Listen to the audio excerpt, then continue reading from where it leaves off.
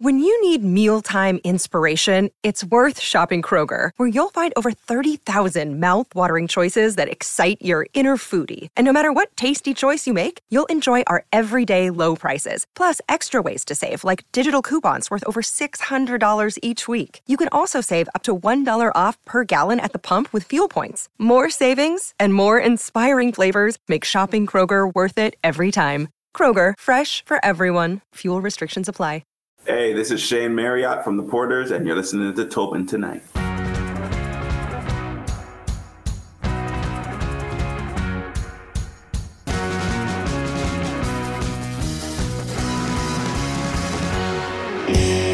Welcome to another episode of Tobin Tonight, here with Shane Marriott. I was going to make the joke that it's Marriott here in Newfoundland. Shane understands, though. I feel like Shane should understand. Shane, how are you today? I'm feeling good. I can't complain. I'm alive, doing well. Work is kicking in, just excited.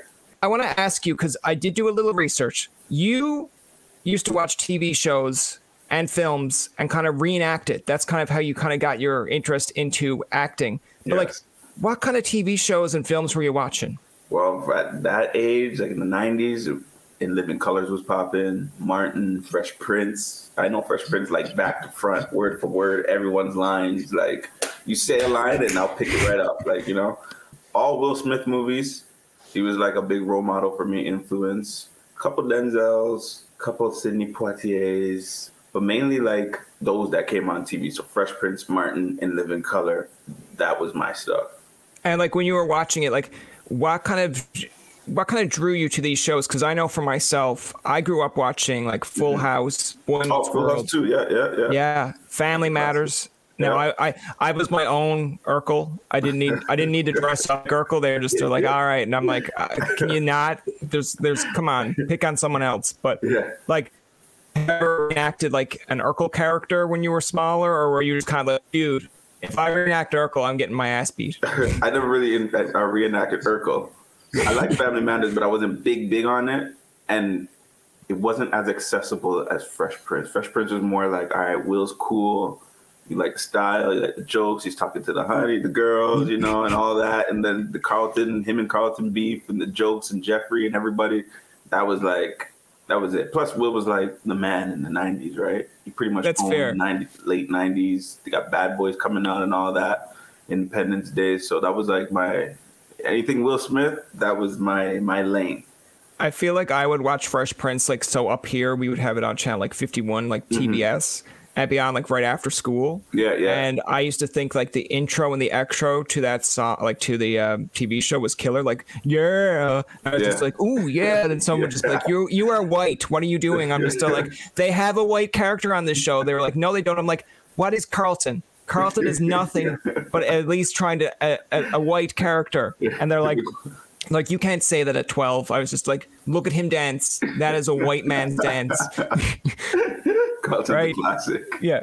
I'm interested in that because, when you say you reenacted, I guess, movies, TV shows when you were smaller, like, did you really kind of grasp it in terms of, because, listen, I watched Boy Meets World. There are some serious moments in Boy Meets World that I'm just like, all right, relax, Corey. It's not that big of a deal.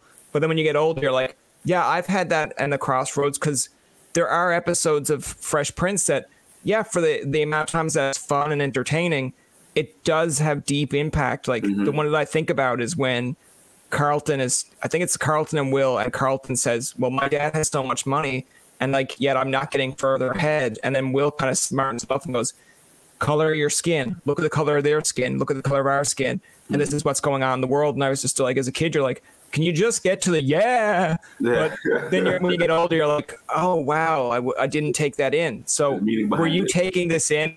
Yeah. I followed the story and maybe had a couple similar situations. For the majority part, I understood what was going on. I understood the content. That was pretty much it. I just mentioned it because it's kind of interesting to me, because like sometimes I'll watch like a Fresh Prince and a Family Matters, and it's like really deep into subjects at times, right? Like I'll be looking at a Family Matters episode and it's like, all right, how did we go from Steve annoying Laura to the end of the episode now talking about like hey, turn in your guns, and I'm just like, what? Where did I fall? Where did I lose track of this story? Did Laura get shot? Did Steve go mental? Like, what's going on to go? But at the same time, you got to give credit to the actors. They probably wanted to try different things, outside their box to show their range. So that's why it has to be introduced into the stories, and the message has to go through and all that stuff. I feel like if I turn on like Full House, I don't watch an episode where Danny Tanner comes in with a gun and then it's like at the end of the episode, it's like, all right, just so everyone knows, Danny's okay. I'm still like, I feel like the end of the episodes with Full House is like Michelle fell off a bike. Moment. Yeah, Michelle falls off a bike. She's okay. And I'm like, I'll turn over to Family Matters. It's like, hey, turn in your guns. I'm just like, whoa, what's going on? But that's interesting. Like, what kind of, I'm kind of interested in that though. Like, what kind of drew you into Fresh Prince and Will Smith? Like, did you kind of see yourself in that role, or was he kind of someone to look up to? Yeah, it was more so like a role model, right? You didn't really get to see a character like that on TV having the same interests you have, doing the cool things that you want to do, wearing Jordans, everything from that to just his struggle and what he pretty much was on the show. Like on that show, Will was more like, I'm a man, I'm going to do everything by myself. We don't need no handout type of thing. And as a young black man growing up, I was kind of like, okay, true, the same. I got to get my money and do my own thing. But then you got Uncle Phil in there, who's spitting gems, just like, yo, no one does this by themselves. You need help. Everyone needs help. Like, keep or watch the company you keep and different things. So I was picking up like little key points from the show as well, and mold myself, make my own character and my beliefs and whatnot. It was impactful. I think it's interesting because like I sometimes when you're watching these shows when you're younger, you don't realize like the character growth over time. Like I think it's interesting because when I watched Fresh Prince at first, maybe the first season compared to their last, you do see Will kind of grow up and morph into a little bit more of a responsible person, but still loyal to his friends. Like I don't know how many times I've seen, I can't remember his name now, but getting thrown out of a house. And I'm like, it would take like 3 times one of my friends getting thrown out of the house where I'm just like, dude, every time you get over, my dad throws you out. Like I gotta part ways with you. Like, but it's still like, they're still friends to this day. And I know it's still like acting one up, but it's still funny to me where it's like, dude, it all it takes is 2 times in my house, someone gets thrown out. And then my parents would be like, really? Stop. He's not invited over anymore. I'd be like, fair. I'd be like, fair enough. Like for my own insanity and for your own sanity, let's not do that. But no, because I think they've actually come out now with, I think it's called, is it like Bel Air? Bel Air, which is pretty sick. I'm watching it right now. Yeah, I've heard people say like that. It's completely different than obviously Fresh Prince, but like I've seen a couple promos. Now I'm one of those people that I'm not really interested in like new TV shows. I will watch Friends for like 50 times before I turn on a new episode. Yeah. But I was looking at it, I'm like, man, this makes this Fresh Prince kind of look like mobsters, where it's like, yeah, I'll talk to you later. And I'm just like, that is not Uncle Phil. Uncle Phil does not look like a hard ass. Yeah. You have to, with that show, and what I realize is you got to take the shell of the show. So boy from Philly gets in trouble, gets sent to LA, live with his rich relatives. Yeah. So you have to take that shell and go with it and let go of Will Smith and Alfonso Ribeiro as Carlton, Hillary, James Avery, R.I.P., Janet, Daphne, Karen. You got to let go of those guys. They did their part in the 90s. I'm not ready to. I mean, it's always on TV. You can just click it and watch it. Yeah. But you got to let go of that and try to reason with the news story and find out what they're trying to do and the story they're trying to tell. And honestly, it's better than I expected. Well, okay, that's fair, because I mean, so that's subjective, but to each their own. No, we're gonna die with that. We're gonna live and die by that. That's gonna be a promo where it's gonna be like Shane says that Bel Air is so good, and then people are gonna come after you on Twitter and be like, "How dare you?" And I'll be like, "Hey, it wasn't man, it came from him." That's all right. I just bring it up because I remember watching like Boy Meets World and being excited when they come out. Now I know it's a completely different kind of concept here, but like when they came out with Girl Meets World for like a younger audience, I think it was focused more on the girl character. And I don't know where exactly they wanted to go with that, because it's almost like they relied too much on, I guess, our generation's characters. Yeah. And then, because they had an episode that I'm trying to remember if it was like Eric had at one point had a kid that he adopted, and then they had to give it up because he knew he was going to be able to take care of it. And then in Girl Meets World, they bring him back. Now he's a full-on adult, and he's like standing up to political leaders.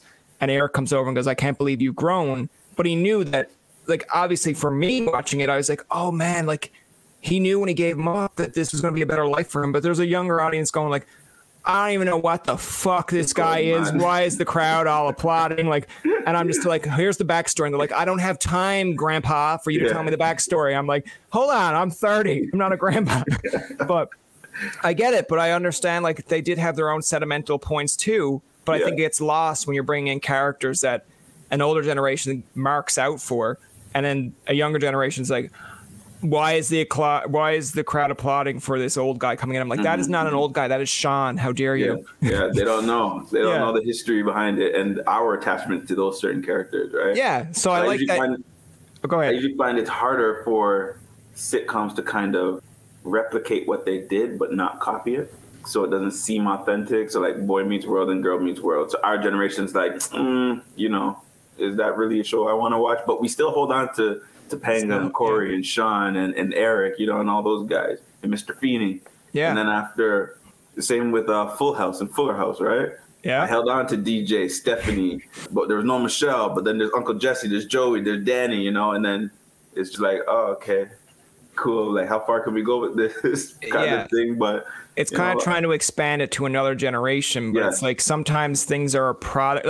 I know that sometimes when you watch TV shows and they're from like the 70s and 80s, they start off with the announcement of this is a product of its time because there's things that's mentioned in it and the world has changed. But I'm like, I like that in contrast with Fresh Prince of Bel-Air towards Bel-Air. Yeah, they're going in a whole different route. Now you can jump on board or you can say, I'm not watching it. It's totally your choice. Yeah. Right. But I do like that, like you said, there is an audience out here who says, I wasn't expecting it, but I enjoy it. And that's kind of what you want. Because I feel like there are definitely TV shows. I'm sure how many times I'm wondering if Lisa Kudrow and Matt LeBlanc have been told, we're going to do a Friends, but this time it's going to be your kids. Or like, you know, we're going to do Friends. And it's like, no, you can't. Because we grew up with them. Like I'm younger, but like we grew up with them seeing what they did in their 20s to 30s. And you can't do that now where it's like, yeah, now they're all like, say 50 odd and they all still hang out. I'm like that. No, I accepted it at 20 because I understood that, yeah, it's kind of fake. But at 50, you're not hanging out with your 5 people from your 20s every day.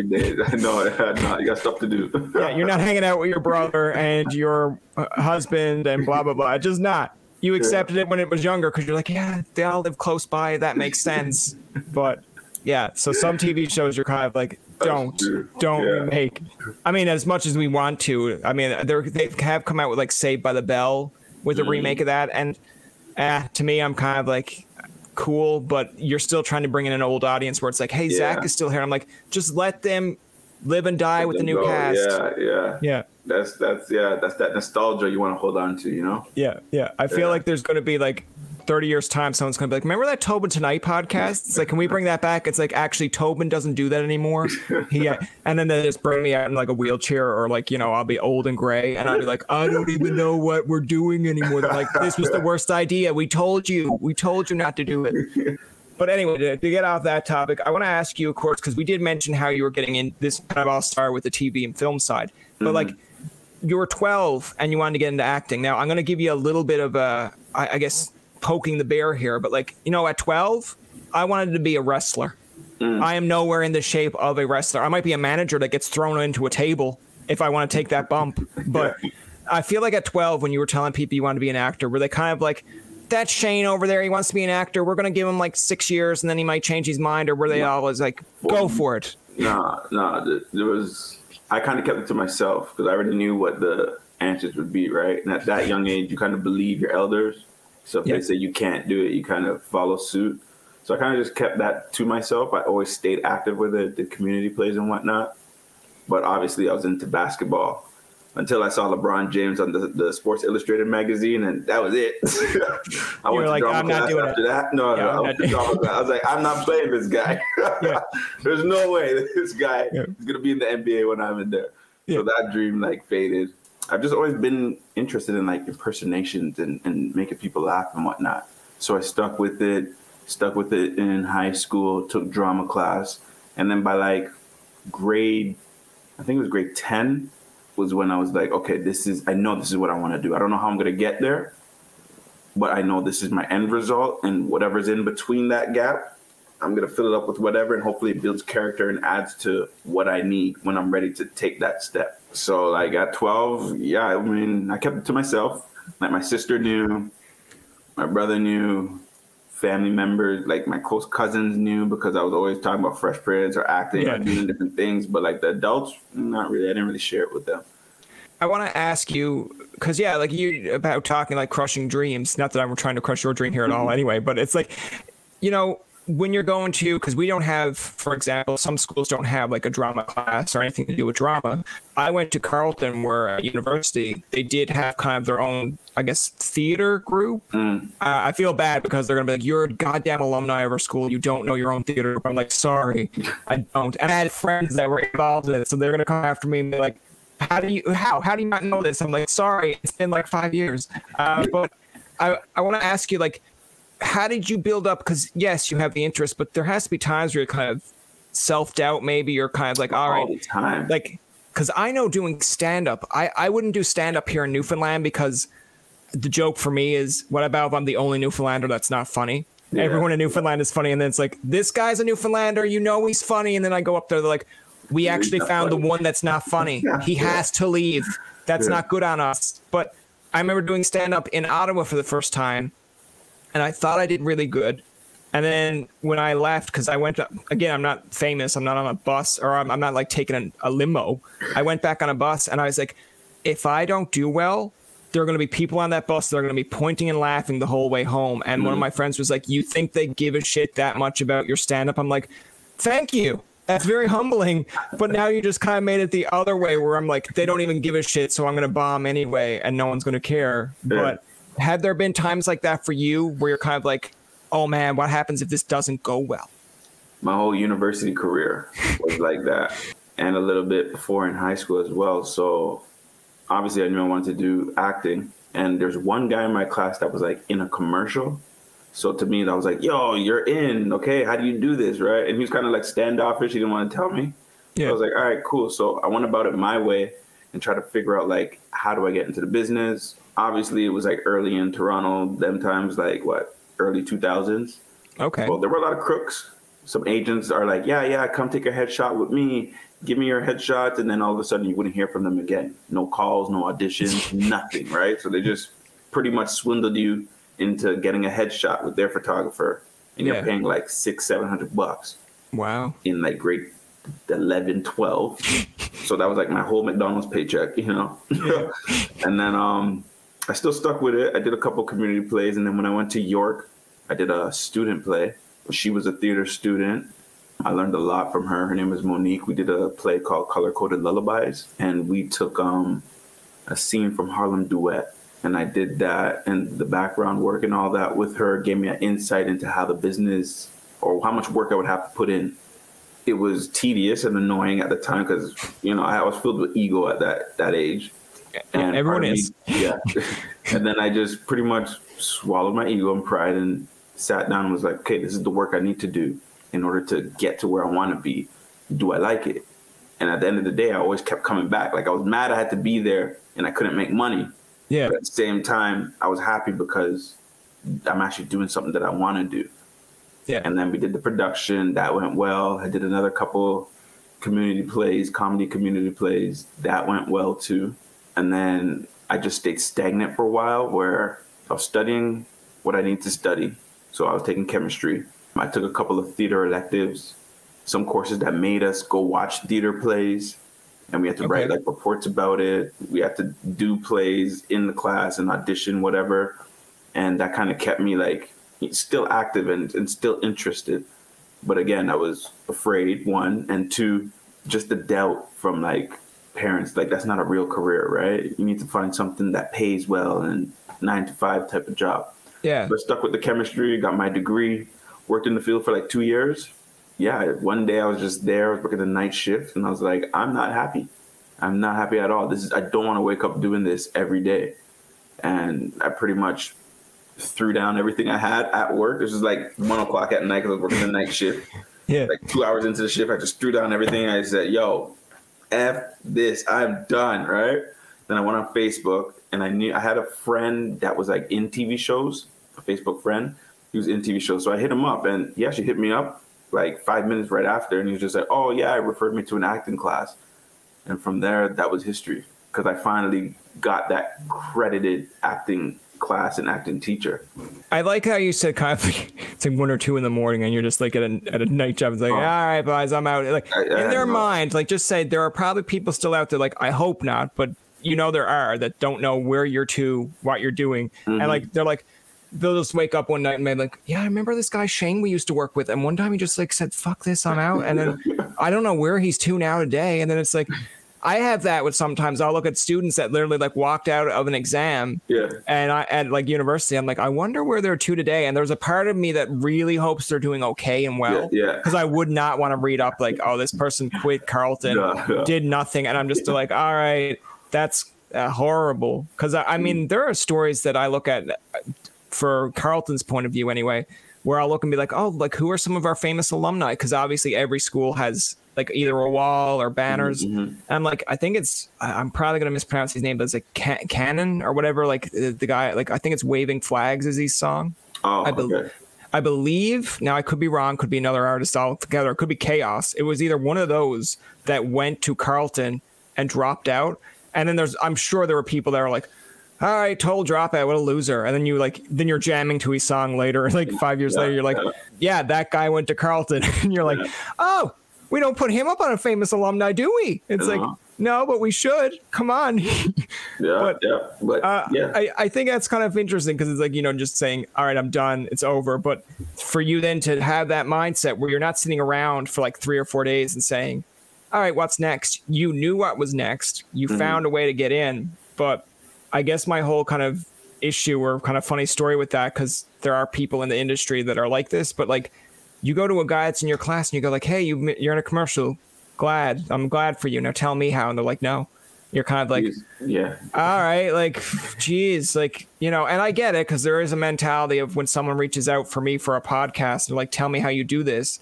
And there's a part of me like, I don't want you to be more successful than me. But then I have to look at my ego and be like, wait, if they become more successful, maybe they'll say, hey, this guy helped me.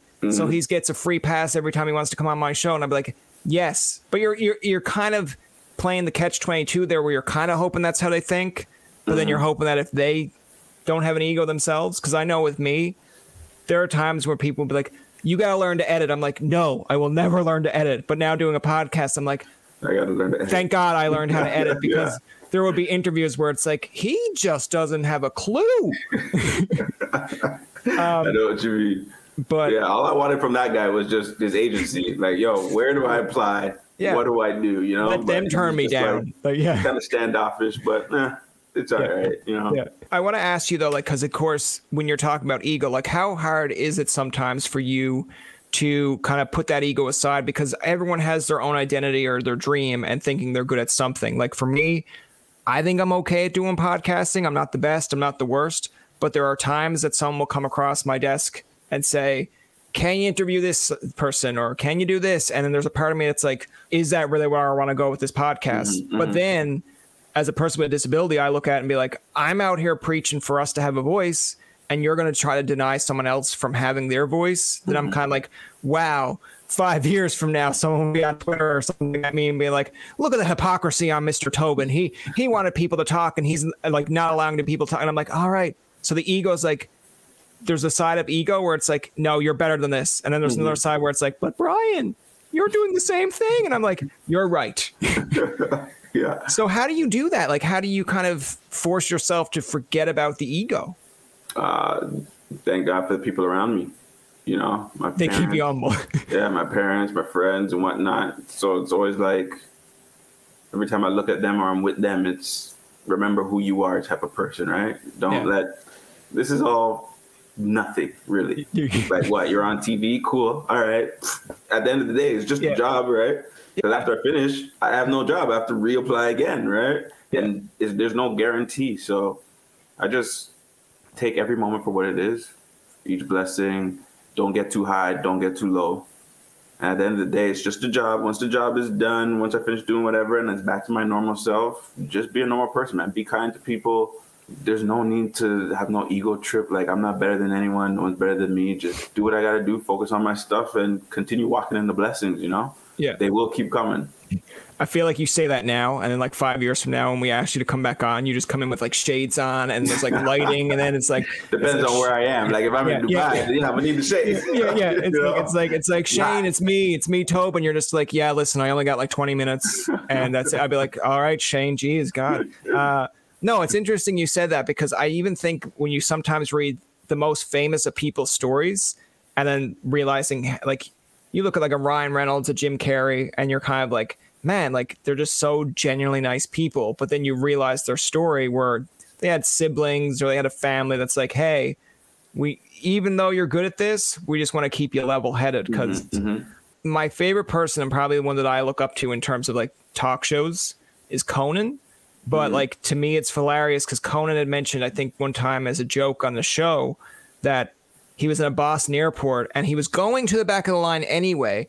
But then people from Boston were like, hey, you get to the back of the line, you think you're better than us? And he's like, no, I'm literally going. And they wouldn't let him finish. They were already cutting him off because they wanted him to be like, hey, we know who you are, and this is our time to like cut you down a little bit. And he was like, all right, go for it. But I'm going to the back of the line anyway. I'm not going to skip any of you. But like, as he's walking towards the back of the line, people are already chirping him. And he's like, welcome home. Like there's no difference. Hey, it's Kaylee Cuoco for Priceline. Ready to go to your happy place for a happy price? Well, why didn't you say so? Just download the Priceline app right now and save up to 60% on hotels. So whether it's Cousin Kevin's Kazoo Concert in Kansas City, go Kevin, or Becky's Bachelorette Bash in Bermuda, you never have to miss a trip ever again. So download the Priceline app today. Your savings are waiting. Go to your happy place for a happy price. Go to your happy price, Priceline. I want to ask you, of course, now a little bit about the Porters, because now it's on CBC Gem. I believe it's on BET as well. It's me. Yeah. Oh, perfect. Okay, yeah. But like in this role, I believe you're Styx. Yes. Tell me how you got cast for this role. Tell me what interested you in this, because I think it's an interesting concept, and I know CBC likes to kind of, when they're putting out new TV shows, they want a concept, they want an idea. Like I always kind of make fun of CBC, where it's like, they go for a different province or a different like ethnicity or race or whatever. And they're like, okay, who can we target this for? Like, I'm sure there are people across Canada like Son of a Critch, but I'm sure there's Newfoundlanders that are like, yes, we lost Republic of Doyle, but at least we have Son of a Critch now. And we have Hudson and Rex. And we have all these. And I'm like, that's great. But what does the rest of the Canada think about this show? It's like, who cares? It's ours. We get to claim it. So tell me a little bit about the Porters and like what made you interested in getting cast for this role. Yeah, so the Porters set in the 1920s. It follows Portermen and their fight for liberation, as well as the first Black-led union in the world. We follow two characters, Junior and Zeke. I like to compare them to like a civil rights type of movement, where one man is kind of like Malcolm. He's gonna he's gonna fight by any means necessary to reach his goal. And then we got another guy that's more like Martin. He's going to play by the books, but they still want to reach the same outcome, you know? And that's to get the union in play, equality for Black people, and that fair treatment. But at the same time, there are other stories mixed in it where we follow a girl named Lucy.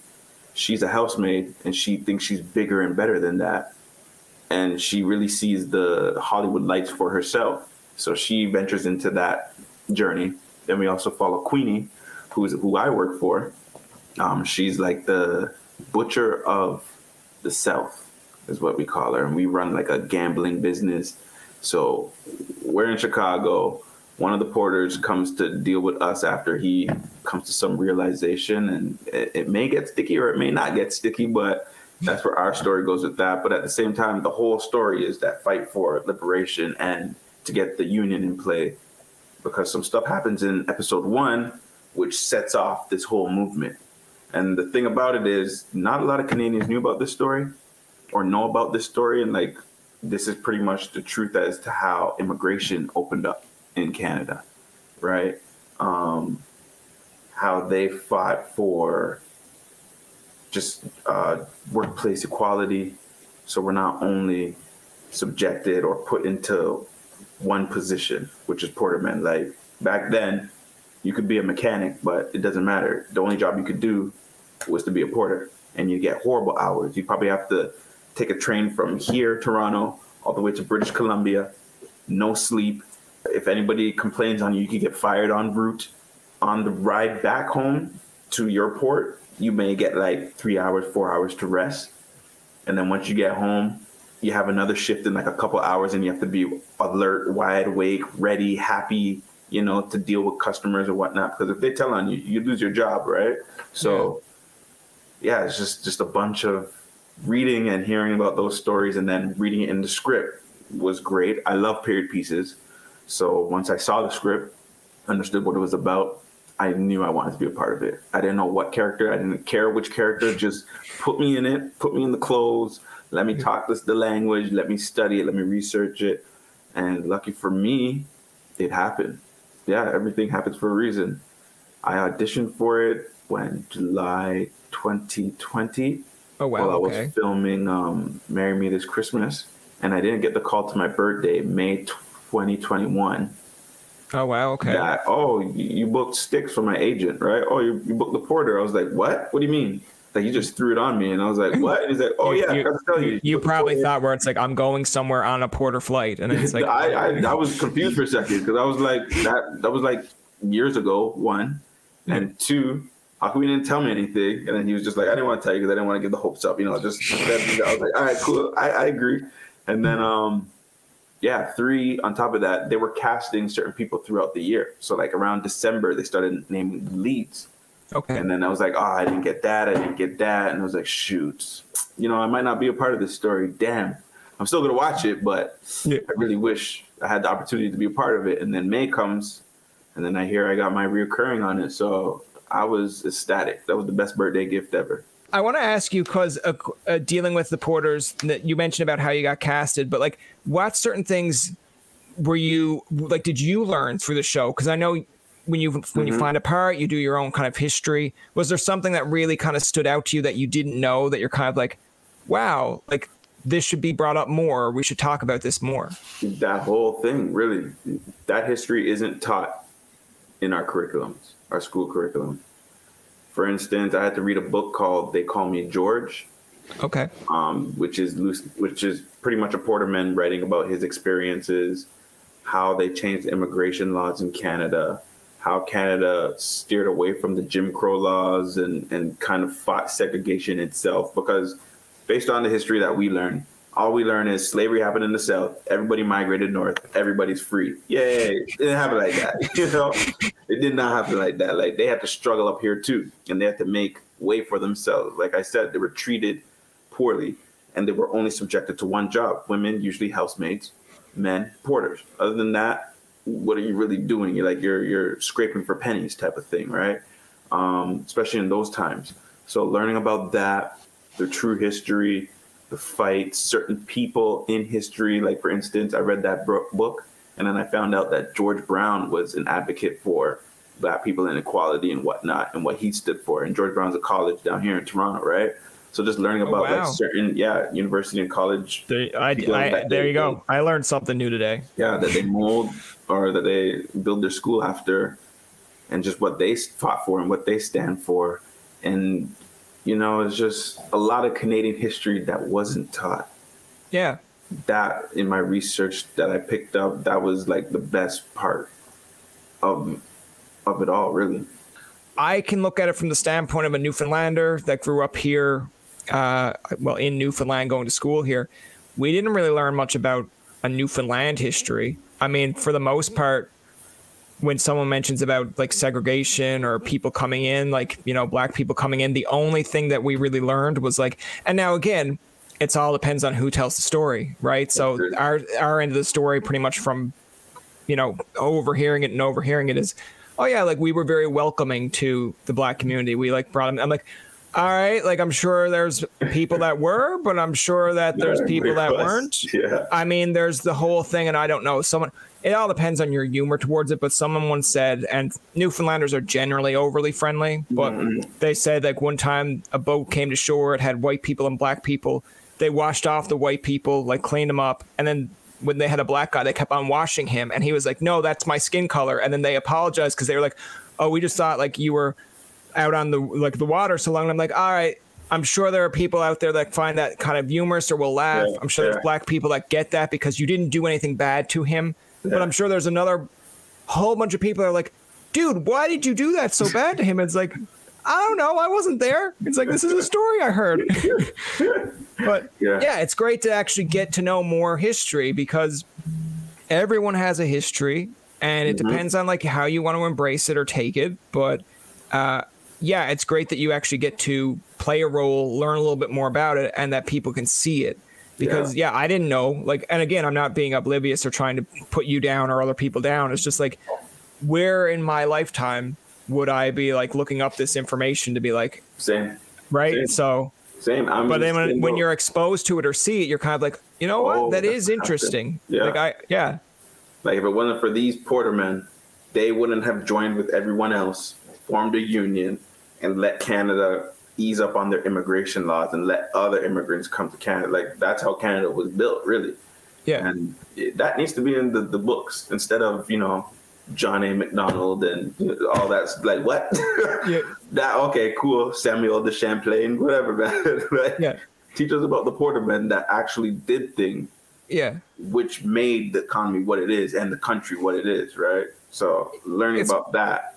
Yeah, it's kind of like teach us all sides of the story, like whether it's good or bad. Like, I mean, it's not that.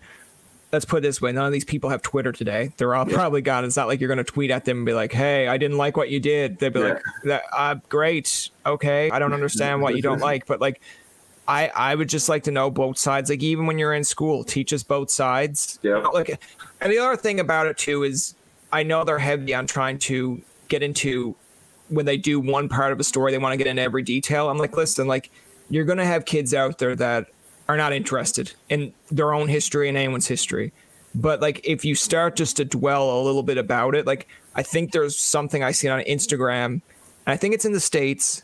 And it was a black girl standing up in class. Maybe it was like a black teacher. And she was talking to these black students and telling them like, and it was almost like they were going to try to get her out of the class because they didn't support this. But she was like, she's like, this is February. This is our month. And these are the people that have like impacted society that they're not teaching you about. They're too focused teaching you on this, this, and this. And you can hear parents in the background kind of being like, shut the hell up, like stop it. And I'm like, no, it's interesting because we only hear about maybe like, who invented basketball, who invented this. But you don't really hear a lot about like the black people who made contributions, the black people who made inventions. And when she started going on this kind of rant and I was like, wow, did not know that. I'm like, let her continue. So like you need to be exposed to it. You do. Another day is here and you're ready for it. What to wear? Check. Breakfast, lunch, and dinner? Check. Planning for what's next and how to save for it? That's where Bank of America can help. For your financial to-dos, Bank of America has experts ready to help get you closer to your goals. Get started at one of our local financial centers or 24/7 in our mobile banking app. Find a location near you at bankofamerica.com/talktous. What would you like the power to do? Mobile banking requires downloading the app and is only available for select devices. Message and data rates may apply. Bank of America N.A., member FDIC. I want to ask you too, because of course, going a little bit off of the Porter side of things, like you've obviously done other roles as well. Like I mentioned, like there was Hudson and Rex, one of the show. You were in that. You were in Murdoch Mysteries. My favorite thing about, to make a joke with CBC, is like almost like when you see, for example, someone like yourself or I think it was like Nadine we had on. It's like, yeah, if there's a show on CBC and you're a Canadian actor, it's like, here, we're going to throw you into it. And I'm just still like, yeah, okay. I wouldn't be surprised if like a few episodes down the road where it's like, yeah, this is Shane is on Son of a Critch. I'm like, of course he is. It's like he's also on this show on CBC. I'm like, oh yeah, he's probably just in the studio and CBC's like, we're shooting a show here. If you can make it in 5 minutes, you're here. Okay, this show is filmed over in this studio. Can you be an extra on this show? And it's like, yeah. And I'm like, I wish it was like that. I wish it was like that. I'll, as long as the character's good and the story's good, I'll take it. Yeah. You just show up and you're like, all right. You show up with the wrong outfit. Be like, sorry, sir, we're not on the Porters today. It's like, can I play Styx on this show? It's like, sir, this is Son of a Critch. You can't play Styx on Son of a Critch.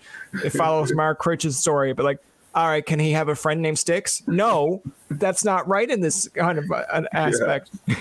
I want to ask you, because you've done other things as well. Like, I'm just looking at my notes here, but there's Firestarter. I think that's with Zac Efron. Like, Yes. did you get to meet Zac Efron? I didn't. Zach. I know I was crushed too because I'm a Zac Efron fan, right? So Zach finished all his shoots by the time I came. Like he left like a day before I got there. Okay. So that's when it was like, I miss Zach, but whatever. That's when your ego comes up and be like, excuse me, I wanted to work with Zac Efron and I don't get to. I'm out. They'll be like, all right, just cast another guy, and you'll be like, wait, you don't want me? It's like, no. I was a part of the project already, so I was like, all right, cool. As long as, they see me and Zach's going to see me, it's cool, man. Yeah. Hopefully one day when I'm out in LA, they'd be like, hey, aren't you in? Yeah, I was in the movie when you left. Yeah. But I want to ask... I want to ask you a little bit about that. Like, tell me a little bit more about that project. And I think the other one was Reacher. Because they're like two movies. But, I mean, do you find that... Because I don't know, obviously, what producers and agents look into. But do you find now when you're getting these roles and you see a name like Zac Efron on the key as well, that people will... Like, when it has to do something for your resume to be like, oh, yeah, I was in a movie with Zac Efron. Now, whether... you're on the same screen, but you're still there. Do you find like when you get cast for these roles, it kind of elevates your career a bit, or is it just another role? I'm in the middle of that right now. I'm trying to figure it out myself. Part of me just thinks it's a role.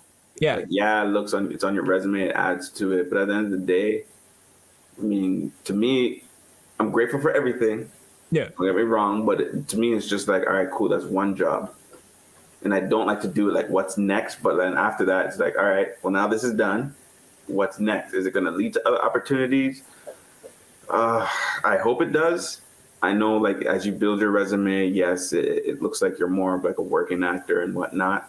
Yeah. But I take what comes with it. Like, if more comes from it immediately, cool, I'll take it. If it comes later, cool, I'll still work hard until that time comes. Like, I don't know when it will happen, but I know it will happen due to my work ethic type of thing, right? So that's all I can control is my work ethic, how much work I put in, and then I'll let the rest speak for itself. It's cool when you're with your friends and you're like, oh, you did a movie with Zac Efron. Yeah, I didn't meet him.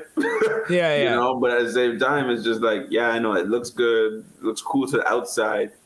On the inside, you're like, ooh, I wish, more lines or more scenes with him, or, I got to pick his brain and find out his acting abilities and what he's capable of and how he thinks in different things, how he approaches different things. But I just take the blessing for what it is. I got the opportunity to be in a Stephen King movie. Yeah, there you go. I used to walk by his books in the grocery store and in Shoppers, those scary covers. They're like, Stephen King, oh man, that guy's dark. And now here I am in a movie of a book he wrote, and a remake of a movie. So it's you just count your little blessings, Yeah, it's like it's taking almost like, okay, here's something that we didn't get to do, but you're trying to find the silver lining, I guess.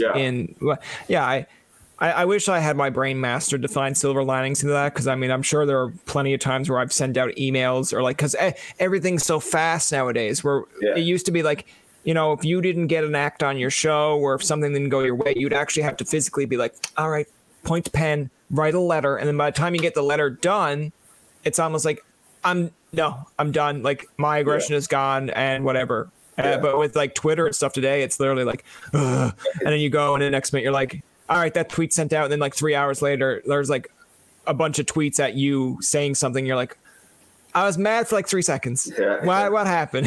You got to be careful. Yeah. But I think it's interesting because, like, again, when someone says, oh, well, you're in a movie with Zac Efron, or like trying to keep yourself a little bit humble to that point. But like, I guess you're saying you're trying to find, okay, where's that middle ground? Or you're trying to look at it and say, okay, like, yeah, it's good for my career. But yes, work ethic is key, obviously, because you want to get more roles. But are there parts sometimes where, like, I know you said you'd like to meet Zac Efron if you were on set, but like, are there points and times where you're kind of like, you know what? I'm kind of glad I didn't, because like maybe it would throw me off my game, or maybe I'd be like a little bit under pressure to do something, like just be like, oh no. Not really. I look at it more as like an opportunity to learn. These guys have been in the business. They influence, like any TV show I've seen up to this point, even still till today, they influence me. You know what I'm saying? They inspire me to keep going. Like all those artists, no matter what, everything I've seen. Yeah. Right. So to me, I feel like I'm still a student, and their talent motivated me to be on the screen and do what I love to do, and gave me my confidence. Like, yo, I could do it. So can you. You bet on yourself type of attitude. Right. To me, it feels like a little bit of a loss. Like, damn, I didn't get to meet him. I didn't get to ask him like certain questions, like how you approach this, like what else do you want to do? How do you want to, you know, expand your artistic side and whatnot? Like, what's next? Yes, but I do believe in the future we will cross paths again. So I'm not really worried. It's just as a matter of time of when, you know. Listen, we started this episode off by talking about like remakes, and like, you know, and I hope you know where I'm going with this, but imagine if they asked Zac Efron, like, you know, 5 years down the road, it's like, I know High School Musical's over, but now we're going to do a college musical, and then it's like, we want you back, and then it's like, all right, well, we need, like, his other friend, I can't remember the guy's name, but it's like, he's not going to be able to do it. It's like, phone up Shane. Get Shane I'd have to learn dancing quick.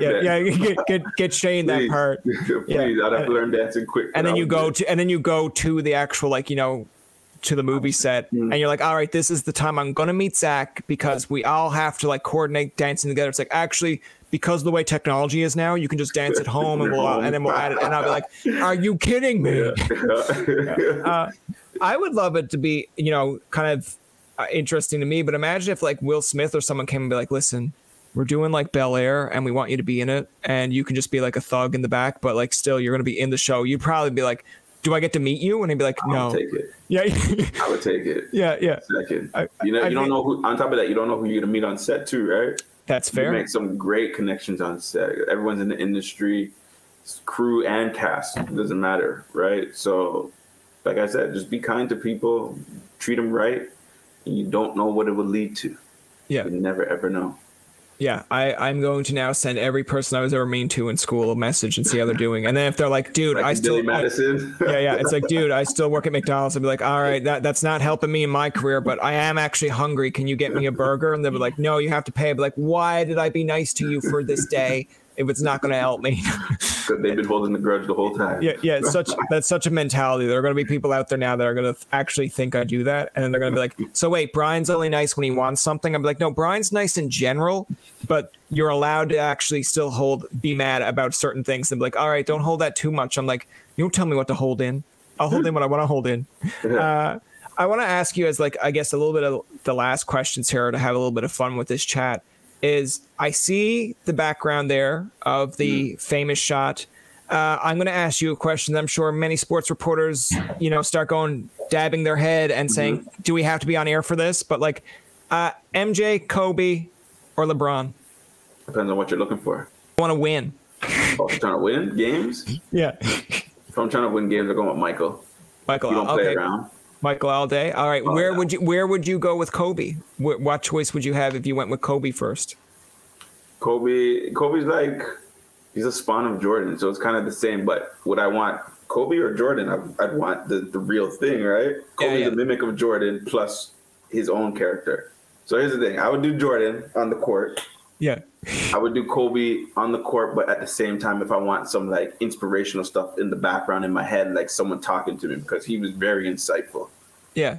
Smart guy. So I would want that. LeBron, I'd want LeBron on like the rec, or like I want a cool teammate. Not saying LeBron's not great. LeBron's great. I love LeBron, right? Yeah. But if we're playing like a rec game and I want to have fun and someone wants to get me involved, LeBron's going to pass me the ball. He's going to give me the lob, you know? Yeah. Michael and Kobe, I'm going to have to give them the rock and then be like, all right. He's going to be like, you suck. You're not scoring. Sit down, right? Yeah, so yeah. LeBron's I feel like the type of like, yo, come on, man. Let's go. Like, I feel like when you look at some of these stories, like, I mean, I grew up liking Kobe over all of them, but it's like, for me, I like Curry today, but we're like, I always admired Kobe just because of the work ethic. You'd hear stories when he was still around. You'd hear stories of like past players go like, I'd go to the gym and this guy was still in the gym, and then I would leave and he would still be there. And I'm like, man, like whatever. Yeah. But then like now that he's passed, sometimes I wonder if these stories are a little bit more elaborate or if like people add on to it. Cause there's sometimes where I'm like, it could be like a third I guess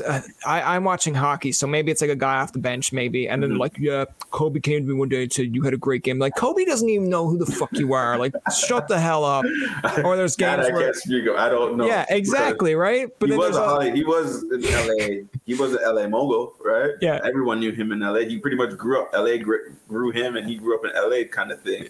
There are sometimes you're just there, like, you'll listen to some like, you know, ex-basketball player who you know was not on the floor with Kobe all the time. They'll be like, Kobe whispered in my ear one game, it's like, good shot. I'm like, no, he didn't. He probably whispered in your ear that was shit, and you don't want to. Or there are athletes out there who you'll read the story on Kobe, and then there's a part of me that's like, all right, there's athletes like, oh man, he plays the mental mind game so well. And then there's a part of me that's like, no, he sounds like he was an ass, because there was times where it's like, I can't remember who the athlete is. I'm sure you'll see it on Instagram now because that's how algorithms work. Yeah, but it's like he's doing an interview and he's like, yeah, it's like we just finished a championship game or whatever. And then we were in the off season and we're both getting ready to go to the gym. And Kobe's like, why are you going to the gym for? We don't need to go to the gym. It's the off season. And he's like, I go to the gym after. Who's in there?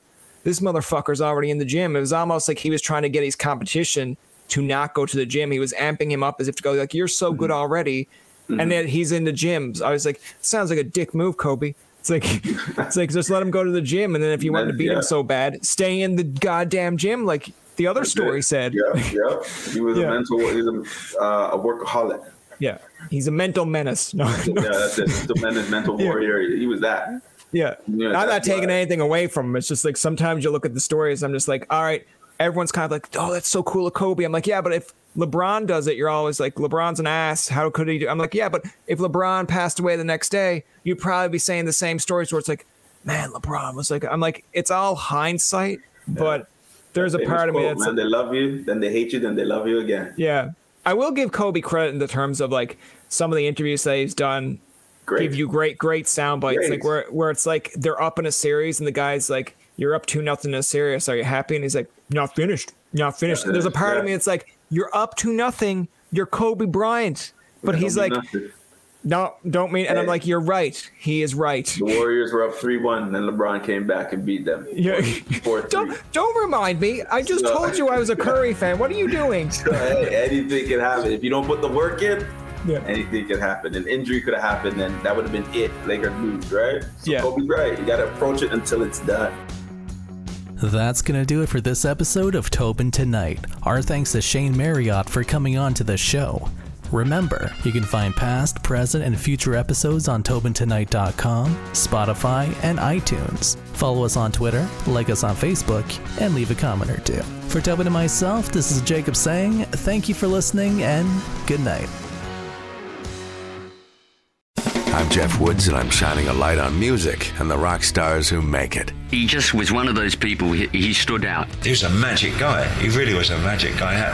We all have faults. He had the same amount of faults as we all have. This was before Led Zeppelin. Robert was full on. I mean, he was Led Zeppelin without the band behind him. He had the hair, the jeans, the whole thing, you know. And he was amazing. The Records and Rockstars podcast, heard around the world and yours to hear wherever you get podcasts. All the episodes from JeffWoodsRadio.com. Did, Will, the Story of People podcast is now available on the Crier Media Network. The first 5 episodes are here and feature some incredible guests that fit into one or all 3 of those categories. Ready? Tara Sloan from the San Jose Sharks Undercurrent podcast at NBC Sports. Marianne Iveson from Iveson Voice and the Let's Take This Outside podcast to talk about the world of outdoors as well as voiceover land. Ariana Hunsicker, future Canadian Paralympic swimmer, already winning tons of awards for this country. Scott McGregor from the Hot Wallet podcast to dumb down the world of crypto, Bitcoin, and NFTs so you don't have to.